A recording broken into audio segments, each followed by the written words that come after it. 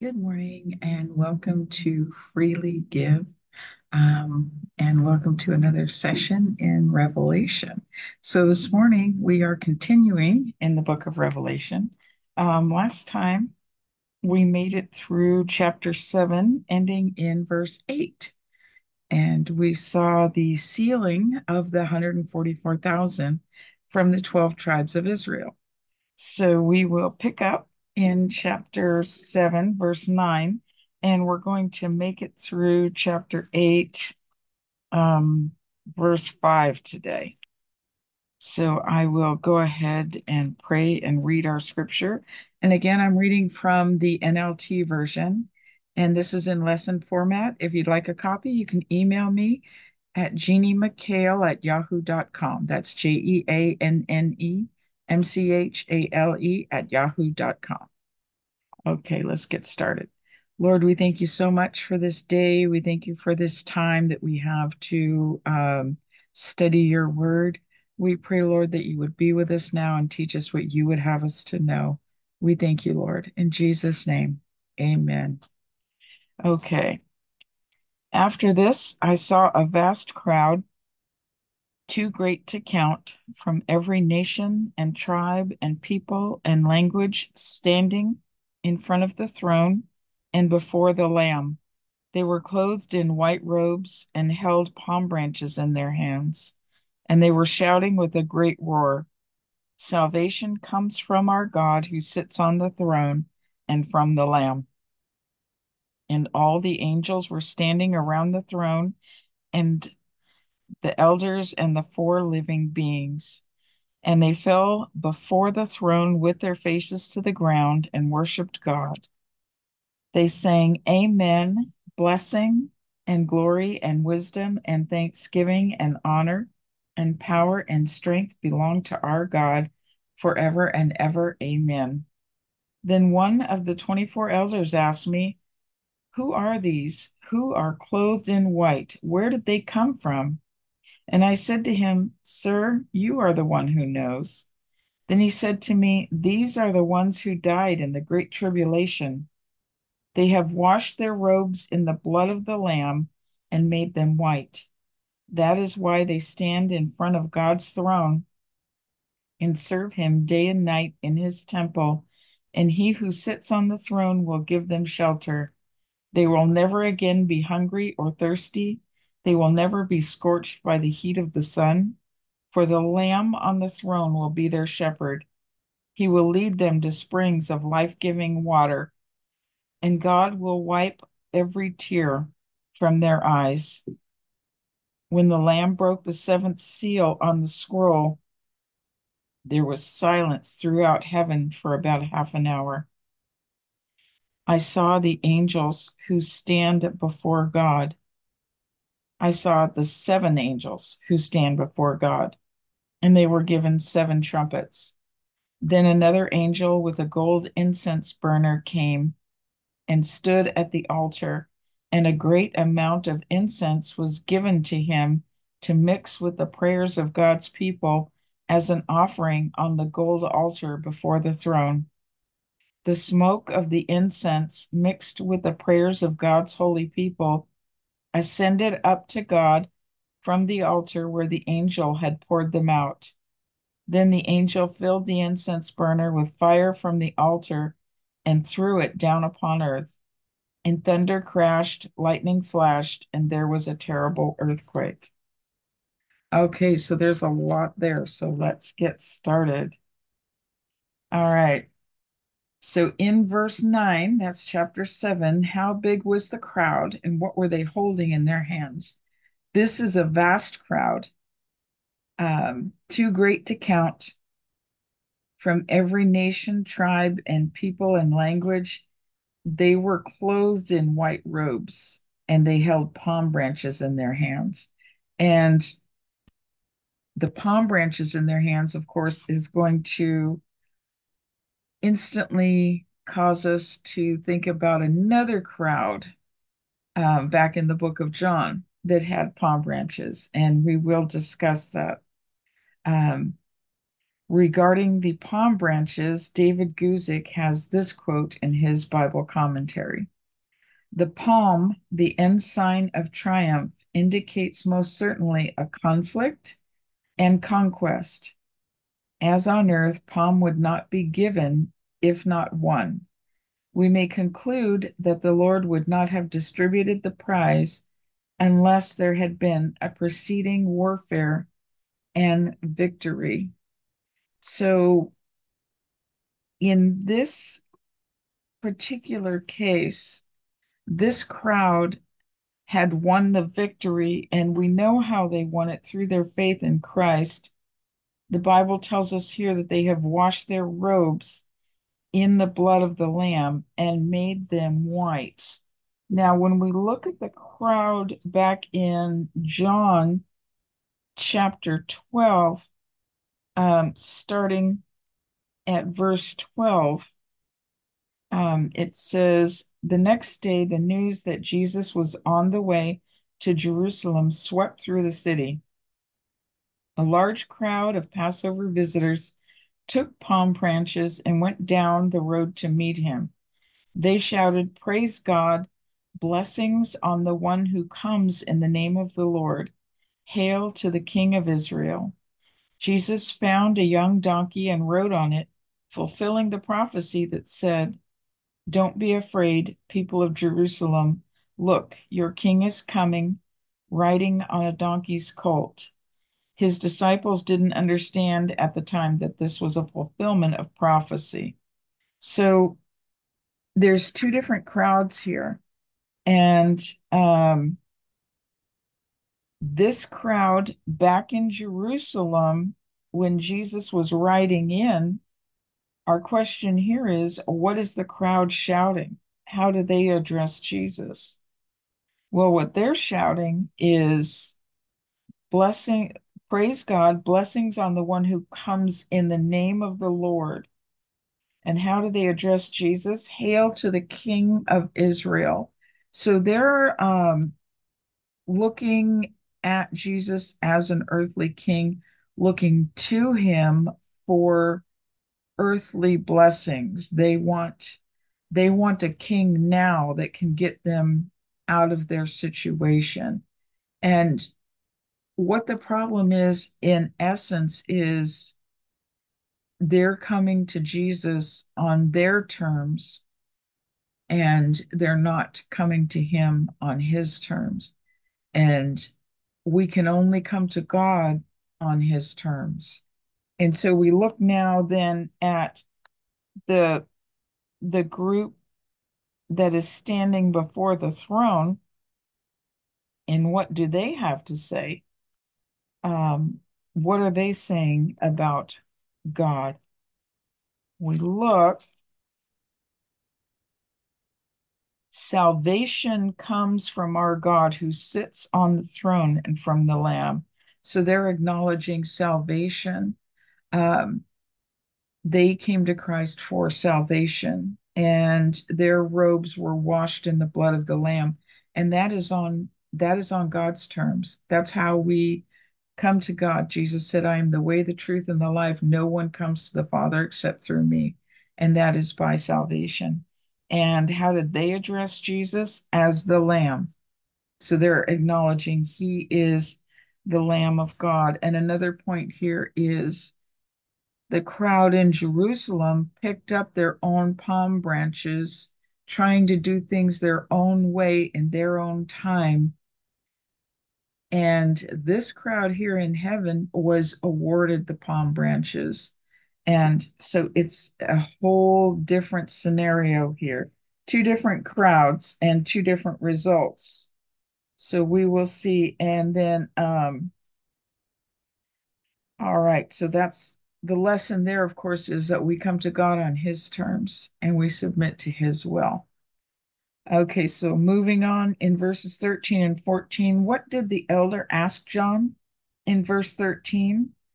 And what principle does this illustrate? And I love this. Then one of the 24 elders asked me, who are these who are clothed in white? Where did they come from? So he's asking John a question to stir up some curiosity and to get an answer. And the principle is from Proverbs 27:17, as iron sharpens iron, so a friend sharpens a friend. And I do love having Bible studies with friends and having biblical conversations with friends because, as I'm sure you know, when we do that and when we go to church and we listen to a great Bible study, when we allow ourselves to be taught, we always come out better for it. We always learn something. God speaks to us. And specifically here, that iron sharpens iron. It's that personal interaction, that one-on-one interaction. And we get that when we do interact with our friends or our small groups, um, things like that. We always come out learning something. And so that's a great illustration of that principle. So our next question, where did this crowd come from? And this crowd comes from, it tells us, the Great Tribulation. And we saw the crowd of martyrs. It says these were the ones that were killed in the Great Tribulation, killed for their faith. And we saw a crowd of martyrs in chapter 6, and they cried out to God. And we saw them under the altar, the souls of all who had been martyred for the word of God and for being faithful in their testimony. And so here's the group standing there before the throne. And so they are right there in front of the throne. So we saw them earlier and we saw them pray and ask, "How long, O Lord?" And a lot of us have prayed that many times. And here they are standing in front of the throne. So, what promises are given to them? The promises are that they get to stand in front of God's throne and serve Him day and night in His temple. He shelters them. They will never be hungry or thirsty or scorched by the sun. The Lamb will be their shepherd and lead them to springs of life giving water, and God will wipe away every tear. And when it says the Lamb will be their shepherd, what, of course, do we think of? We think of Psalm 23 because the Lord is our shepherd and he does lead us beside still waters and he does restore our soul and he does walk with us. Um, so that is a great promise to us. And these verses show us an application of that. And that is awesome to see. Okay, we are now going into chapter 8. And in this chapter, Jesus opens the seventh seal. So I wanted to take a moment and just touch a little bit on the timeline in here. Um, the timeline isn't really clear. I wanted to read a comment by David Guzik. He says, in considering how the seals and the trumpets relate to each other, some believe they are sequential and that the seventh seal contains the seven trumpets and the seventh trumpet contains the seven bowls of judgment. Yet there are problems with a sequential approach. But if the trumpets simply follow in sequence to the seals, then it is a striking display of God's mercy in stretching out the end and allowing repentance. And he says, since John brings a report from eternity, it is difficult to assign a chronological and sequential element to these judgments. It is most important to emphasize that they are real, even if their sequence is hard to pin down with certainty. So we're not certain of the sequence here. It's not it's not noted. So I just wanted to put that in there. And okay, so we're going to go on. So we note in chapter 8 that when the Lamb broke the seventh seal, there was silence throughout heaven for about a half an hour. Um, and that that is the subject of great opinion with many of the commentators. And um, I've read things about the calm before the storm or different things. John Corson says this: as the prayers of the saints mixed with Christ's intercession rise to the ears of the Father, God silences everything in heaven to zero in on the prayers being offered to him. Because this is a time of judgment, my first thought was, and actually still is, that it's simply a time of grief in heaven at what man has brought upon himself. I don't I don't believe at all that this is what God wanted for mankind. And I believe he is grieved that mankind has brought this upon himself. Um, so personally, I think that's simply a time of grief, but we don't know. It's not stated. Um, so we move on. What were the angels given in verse 2? They were given seven trumpets. There were seven angels, and they were given seven trumpets. Now, this is interesting right here, where we have this. The question here is, what did the angel have and what was given to him? And then what happened to our prayers? This is interesting. It says, then another angel with a gold incense burner came and stood at the altar, and a great amount of incense was given to him to mix with the prayers of God's people as an offering on the gold altar before the throne. The smoke of the incense mixed with the prayers of God's holy people ascended up to God from the altar where the angel had poured them out. Then the angel filled the incense burner with fire from the altar and threw it down upon the earth. And thunder crashed, lightning flashed, and there was a terrible earthquake. What is very interesting here is that whole process. And we see a very similar thing happen one other time in scripture, in Numbers chapter 16. You probably are familiar with the rebellion of Korah, when Moses and Aaron, when they're in the wilderness, and Korah and a couple of others, it ends up to be 250 people, but um, the main people are Korah, Dathan, and Abiram. They challenge Moses's authority. They suddenly decide that he's not called by God, that why is he the leader? And they challenge his authority. And this is where um, him and it ends up to be a total of 250 people.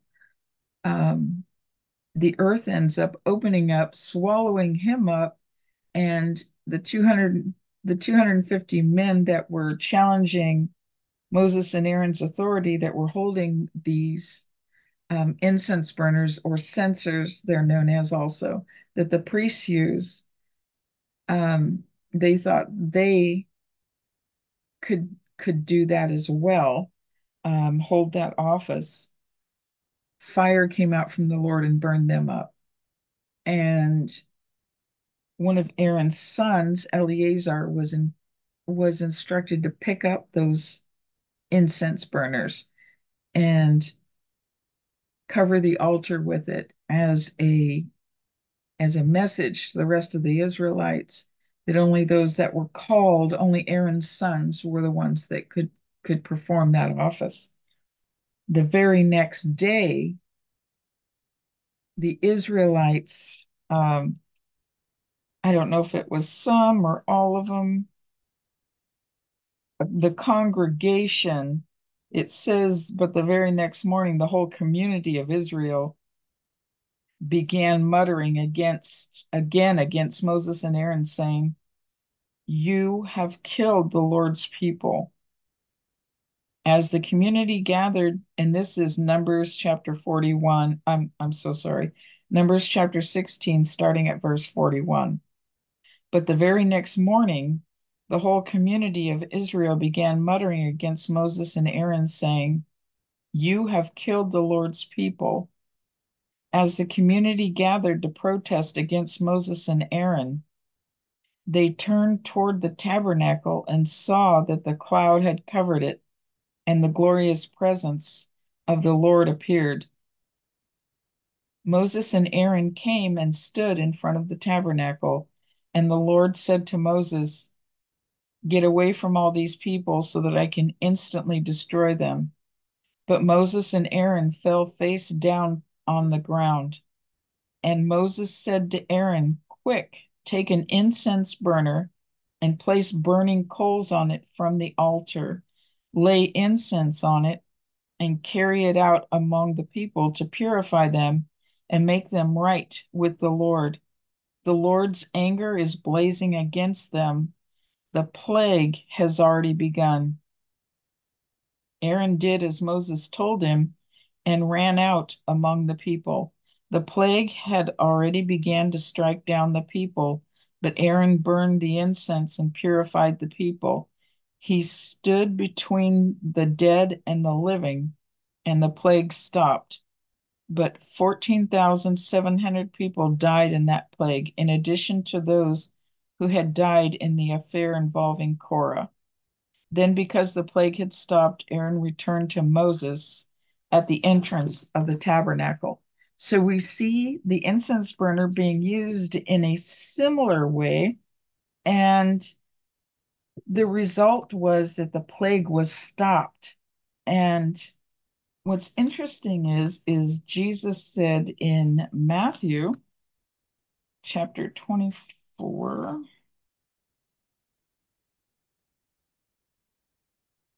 at verse 22, he said, "In fact, unless that time of calamity is shortened, not a single person will survive, but it will be shortened for the sake of God's chosen ones." So it's possible that we see this process happening. It's possible that we see this because it's God's mercy going down to earth there, and that it's God's mercy shortening things so that there will be um, people left for the sake of God's elect. And that is something to think about. And God's mercy is always something to meditate upon. So I will leave you with that. Thank you very much for listening and have a great day. God bless you.